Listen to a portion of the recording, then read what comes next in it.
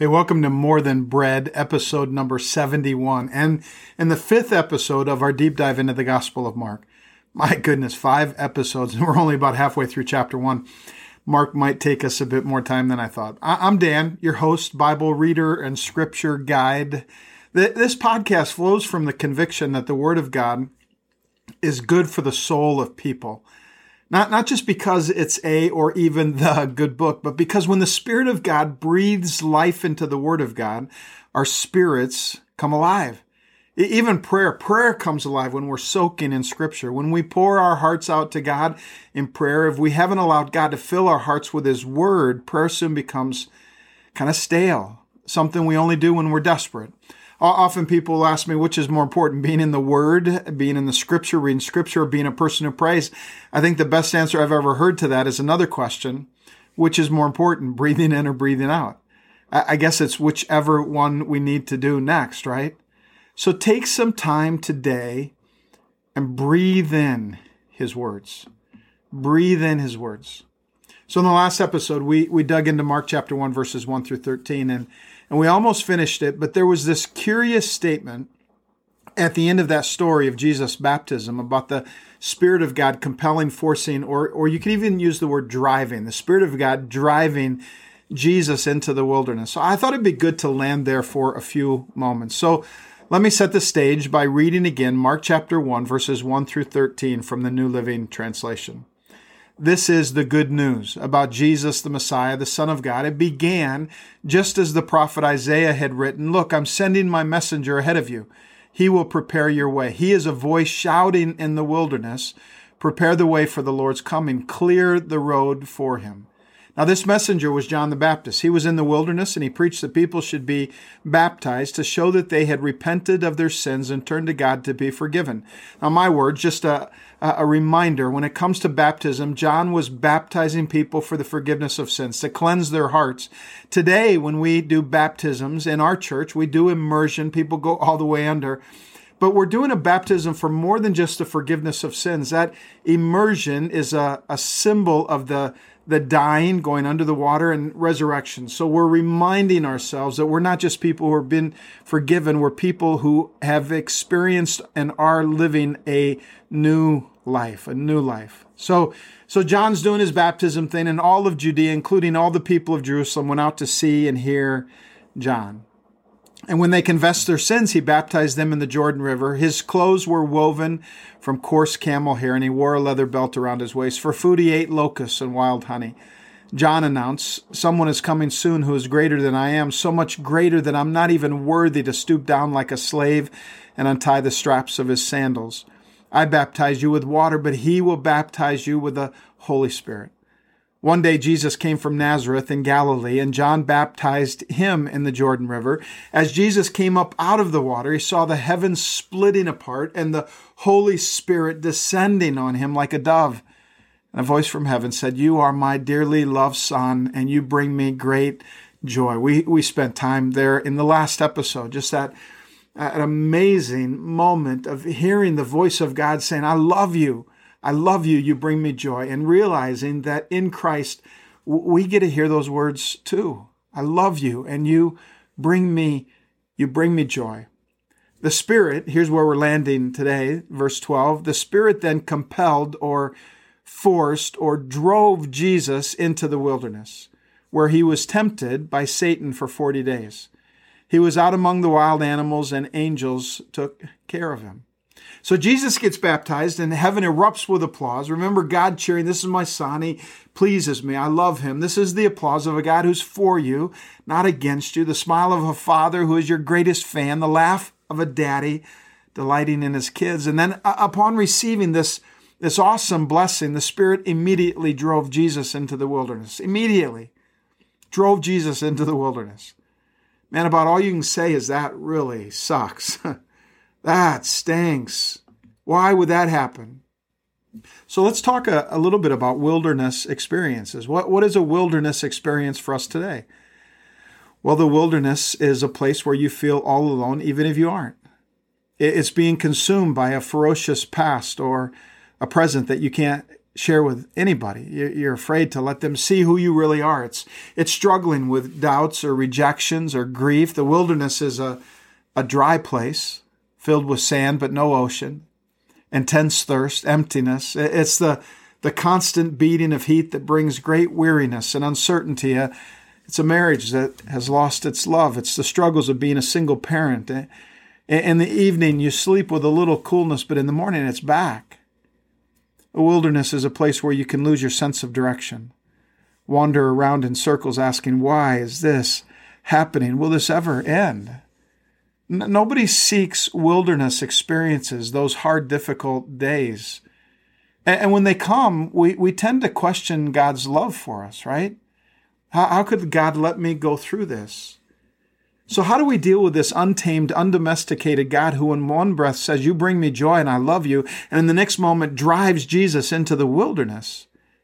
You know, there's a booklet which has been used by God to lead many people to believe in Jesus. It's called The Four Spiritual Laws. Maybe you've gone through it before. The first law is this: God loves you and has a wonderful plan for your life.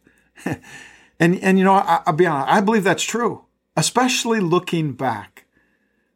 But what if the flip side is also true? God loves you and has a difficult plan for your life. Not too many Christian bestsellers incorporate that into their title or tagline. Not too many songs about the God who plans to make our lives difficult, and if he really loves us, is really pleased by us, well, get ready for really difficult. In his book, Jesus, Mean and Wild, The Unexpected Love of an Untamable God, Mark Galli writes these words. He says, the Spirit immediately drove Jesus into the wilderness. Jesus is cast out from the warmth of home and friends, from the comforts of town and village. He's denied even moral and spiritual support. The Torah, the synagogue, the wisdom of the town elders, it's all taken away. Even, it seems, the comfort of the Heavenly Father's presence. Jesus is driven into the wilderness, deserted by love, to face a hostile adversary, the most powerful and sinister of enemies. Why did God the Father do this to Jesus? Because he loved him and he had a difficult plan for his life. Because he loved him and had a difficult plan for his life. I gotta say that again, because he loved him and had a difficult plan for his life. You may be in the midst of a difficult part of your life right now. Listen to me. It doesn't mean God doesn't love you. Why did he do this to Jesus? Because he had a mission. God had a world-changing, life-giving ministry for Jesus. And those kinds of missions, hear me, those kinds of missions are not gained by people who have never suffered. For Jesus, it was misery that prepared him for ministry. Misery prepared him for ministry. God loves you and has a difficult plan for your life. I mean, when in the Bible, did God ever give someone an easy life that led to a cush job? When did God find it necessary to interrupt time and space to tell someone, I've got an assignment for you, but it's not going to be very difficult or take much time. It's not going to cost you much or get you in trouble. Just do it in your spare time when you think about it. No big deal. Maybe never. I mean, Noah gets the ridicule of his neighbors as he builds an ark, zoo, safety net for humanity. David takes on Goliath before he ever gets to be king. Daniel gets thrown into a lion's den in order to show a king whose God is really God. Mary gets a supernatural conception with the possibility of being stoned for adultery. And it's no different with us. He's given us the Great Commission. Go ye into all the world and have really successful careers and drive nice cars and build big houses and live safe, comfortable lives. That's found in Imaginations, chapter 11, verse 22. No, you know what? When Jesus prayed to his Father for his followers, that's us, he said, in the same way that you gave me a mission in the world, I'm giving them a mission in the world. In the same way you gave me the same kind of mission. That's why God inspired James to write in James chapter 1, verses 2 through 4, whenever trouble comes your way, let it be an opportunity for joy. For when your faith is tested, your endurance has a chance to grow. So let it grow. For when your endurance is fully developed, you will be strong in character, ready for anything. Ready for anything, any mission. When trouble comes your way, maybe you're in the midst of it right now. Listen to me. It's not because God doesn't love you. He hasn't given up on you. He sees great potential in you, and he'll do everything he can to bring it out. I find so many people so often who are going through wilderness times, and it's so hard, and they're so close to giving up. I just want to say, don't quit. God is at work in you. But listen, when it comes to that hardship, don't try to sanitize it. You can't take the edge off the wilderness. We can't sanitize it. There are no convenience stores in the wilderness. You can't tame the wild beasts or ignore the enemy of your soul. The wilderness is not a place to work on your tan or soothe in a hot tub. It's just a hard place. It's a place where you struggle with an addiction or the grief of a dying friend. It's a place of letting your son or daughter move to a third world country to share Jesus with people who don't know him. It's the valley of the shadow of death. It's facing ridicule for doing right, for thinking right, for talking right. It's the place of hard choices about life and purpose.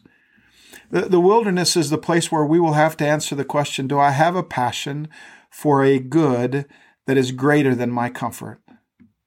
I think one reason we struggle so much with investing the time we need to learn to recognize the voice of God is because we're no longer amazed by Jesus. And if we would allow him to amaze us once more, we would simply want to spend as much time with him as we could. See, we can't wussify, we can't sanitize the wilderness, but you can pray. Even in the midst of the wilderness, you can pray, God, would you please amaze me? And God will do that. He loves to do that. I remember a while back, a long time ago, a decade or two ago, God amazed my son Josh. Josh was sitting listening to me preach, and he was asking Lynn all kinds of questions about what I was saying. And finally she said, shh, Josh, I'm missing everything Daddy's saying. So he was quiet for a while, and at some point Lynn looked over at him, and he had his head in his hands, and so she just reached over and scratched his back, and he immediately looked up, huge grin on his face. Mom, do you know what just happened? I prayed, God, if you really hear my prayers, would you make my mom reach over and scratch my back in 2 minutes and 10 seconds? And I counted it. Right when I got to 130, you reached over and scratched my back. God amazed him.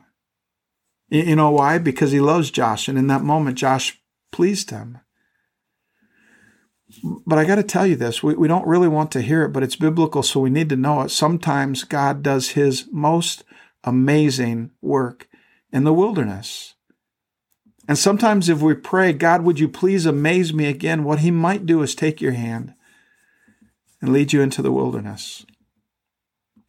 Here's what I know. Some of you listening right now, you went through a wilderness and you never really recovered. Perhaps because you thought God was against you. You couldn't see any purpose in the pain. I can't tell you all the whys of your wilderness, but with all my heart, I would simply ask you to ponder all that you went through. Ponder it through the lens of God loves me deeply. Would that change your story? If that wasn't an issue, if you knew that you knew that you knew that God loves me deeply, would it change how you went through what you went through, how you think about what you went through? Some of you are going through a wilderness right now. And all I can say is don't give up. Father loves you. Jesus knows what it's like to go through the wilderness. And the Spirit is with you. He's doing something in you right now, in this moment, in the midst of your hardest season, your toughest chapter. He's doing something in you right now that will prepare you for the days to come, just like he was preparing Jesus for the days to come. Let me just read that short piece of it from the baptism to the wilderness and then pray for you. I'm going to read it from the Message paraphrase. Here's what it says. At this time, Jesus came from Nazareth in Galilee and was baptized by John in the Jordan. And the moment he came out of the water, he saw the sky split open and God's Spirit, looking like a dove, came down on him. Along with the Spirit, there was a voice that said, "You are my Son, chosen. You're marked by my love. You're the pride of my life." And at once, this very same Spirit pushed Jesus out into the wilderness. For 40 wilderness days and nights, he was tested by Satan. Wild animals were his companions, and angels took care of him. Father, I pray for each and every person who's listening, who's going through a tough time, difficult days, a hard chapter. God, I pray that you would help them to know that this is not the end of their story, that you have a pen and you have a turn of the page coming. But in the midst of their hard time, would you give them hope that as they walk through the difficult seasons, as they spend their 40-day season in the wilderness, that you're doing a good work in them. God, give them the strength to persevere. Give them the hope to keep going. God, I pray that even in the midst of the hard times, there would be moments of joy, that there would be moments where they remember, where they are solidly connected, so solidly connected to your love. Your love. Jesus, pour your love out upon them. Let them know that in the wilderness, that they're not away, they're not a stranger to the love of Father God. Strengthen them, prepare them, shape us, God, for all the good that you have to do in us and through us in the days to come. In Jesus' name we pray. Amen. Have a great day.